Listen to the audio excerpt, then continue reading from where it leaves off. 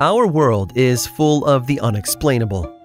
And if history is an open book, all of these amazing tales are right there on display, just waiting for us to explore. Welcome to the Cabinet of Curiosities.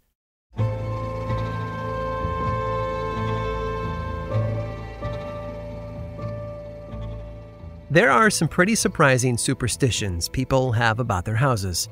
Victorian-era homeowners used to cover all the mirrors after someone died to keep the spirit from getting trapped inside. The Irish believed that if you rocked an empty rocking chair, you were inviting something evil to come and sit in it. And a new home should always come stocked with a new broom, lest you want to risk accidentally sweeping out any good luck that may have been inside. Papillon Hall in Leicestershire came with its own superstition, one more sinister than simply rocking an empty chair. Whoever owned the home was not supposed to remove a pair of green shoes from the premises, or else. The house was designed and built by David Papillon in 1624. David was a French architect and military engineer. It was a strange building for its time, octagonal in shape and raised above the landscape. Its roof formed a cross from overhead, and there was a moat, something meant more for middle-aged castles than for 17th century manor houses. Over the years, the house was remodeled, and there isn't a single photograph of it in its original state, but we know a lot about who owned it. It passed through the hands of numerous owners, including David Papillon's great-great-grandson, who also happened to be named David Papillon. This younger David, also known as Pamp, wasn't well-liked in his community. It was rumored that he had an evil eye that, when pointed at someone who had wronged him, would fix them for a small period of time. For example, he once fixed a few men who were plowing a field. The reason? He didn't like the way that they were doing it. For the remainder of the day, the men were frozen in place until Pamp chose to let them go. His evil nature was so reviled in the town that people would avoid him entirely or sign a cross over their chest at the mention of his name. Still, even a man as hated as Pamp needed companionship. He was known to have kept a mistress in the home. Very little is known about the woman he was seeing except that she was Spanish, and she was not allowed to leave Papillon Hall. His mistress was eccentric, sometimes spotted by neighbors as she strolled along the roof for exercise. In 1715, 2 years before Pamp would marry another woman, the mistress disappeared. She was presumed dead, but no grave had been erected near the hall. It wasn't until 1903 when her final resting place was finally found during a massive renovation. When workers tore down a brick wall in the attic, they discovered the woman's remains.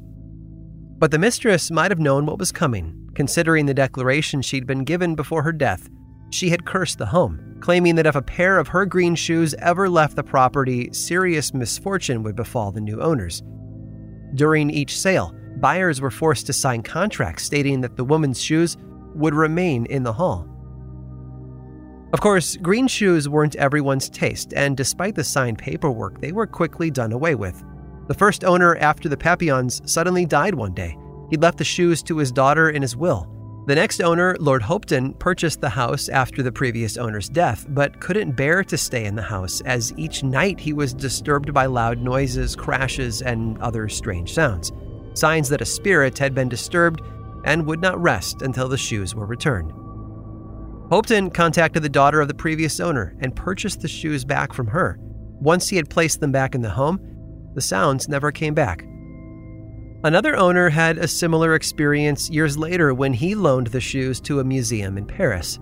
His name was Thomas Halford, and because he had signed a contract promising the shoes to the museum for a whole year, the violent sounds continued to ring throughout the home until they were returned.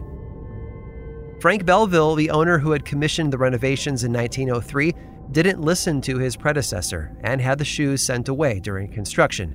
The spirit wasn't content simply making sounds throughout the hall this time. Workers started collecting injuries. One even died on the job. Belleville had the shoes brought back and stored on site until construction could be completed. Several years later, Belleville apparently hadn't learned his lesson and donated the shoes to another museum. This angered the woman's spirit so badly that she made his life a living hell. How so? Well, first, Belleville was seriously injured in a hunting accident. Then, 2 servants died. The hall caught fire, and lightning strikes killed 3 polo horses on the grounds. Belleville had gotten the message. He took the shoes back and locked them away, literally throwing away the key so they couldn't be removed again. Then, during World War II, while American soldiers were staying in the home, 2 soldiers broke into the cabinet where the shoes were being kept and took one each. Not long after, the men died, presumably in battle. Finally, in 1950, the shoes became the property of one of David Papillon's descendants, who successfully removed them from the home and had them put on display in a local museum. But that's not where the story ends. The shoes were only one cursed object in the entire house.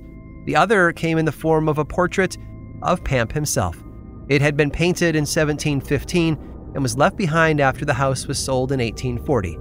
Visitors to the hall would complain about the unsettling feelings they'd get from its presence. One woman even claimed to have woken up to find David Papillon at the foot of her bed, wearing the same outfit as he did in the painting. It was as if he'd stepped out of the frame just to meet her. Very superstitious, indeed.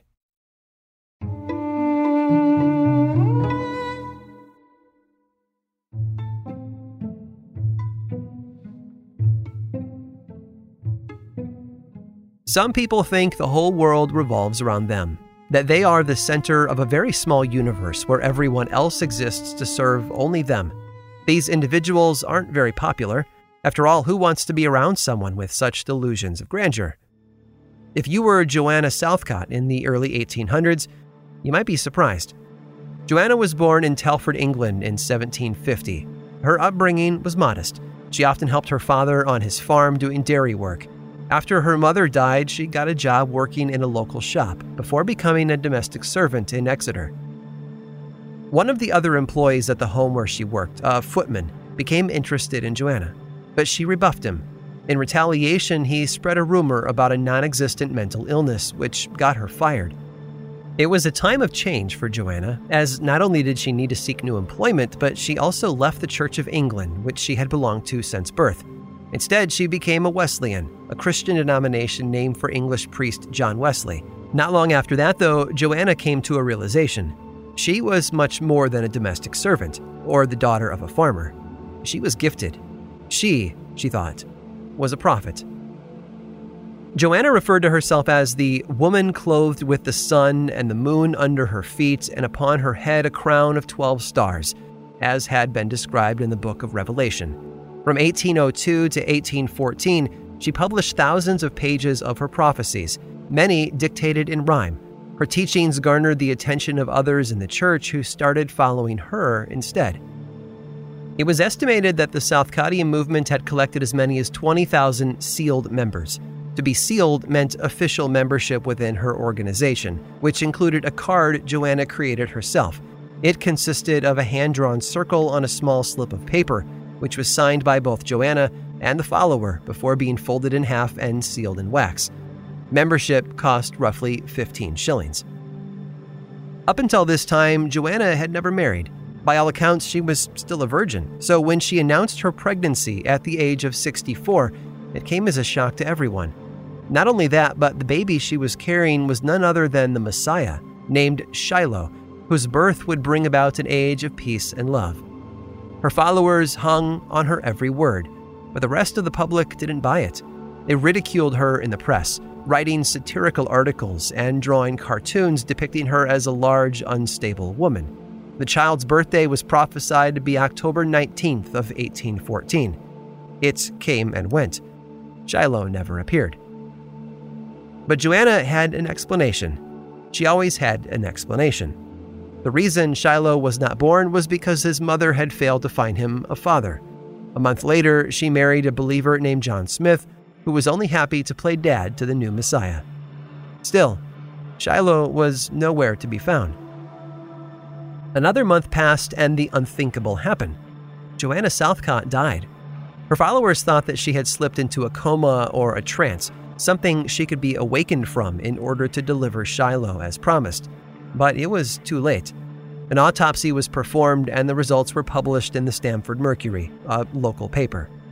Joanna had never been pregnant. Her distended belly was the result of numerous gallstones in her gallbladder, as well as an ample accumulation of gas in her intestines. Her followers were heartbroken. but the rest of the public was angry at the woman's deception.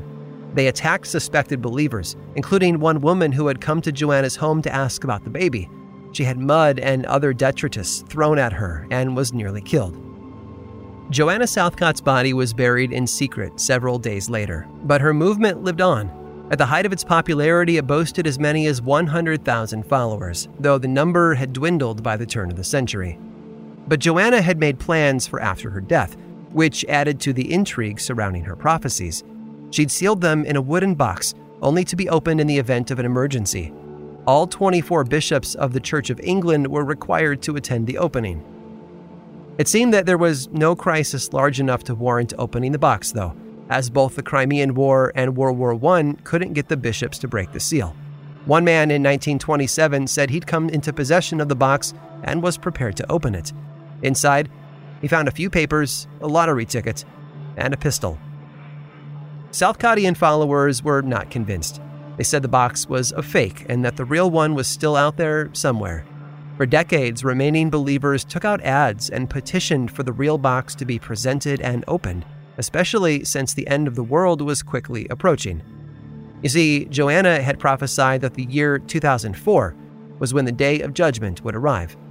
Of course, it's been 15 years and we're all clearly still here. Maybe Joanna Southcott was wrong.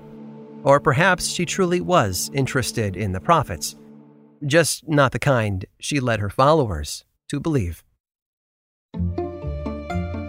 I hope you've enjoyed today's guided tour of the Cabinet of Curiosities. Subscribe for free on Apple Podcasts or learn more about the show by visiting curiositiespodcast.com. This show was created by me, Aaron Mahnke, in partnership with How Stuff Works. I make another award-winning show called Lore, which is a podcast, book series, and television show, and you can learn all about it over at theworldoflore.com. And until next time, stay curious.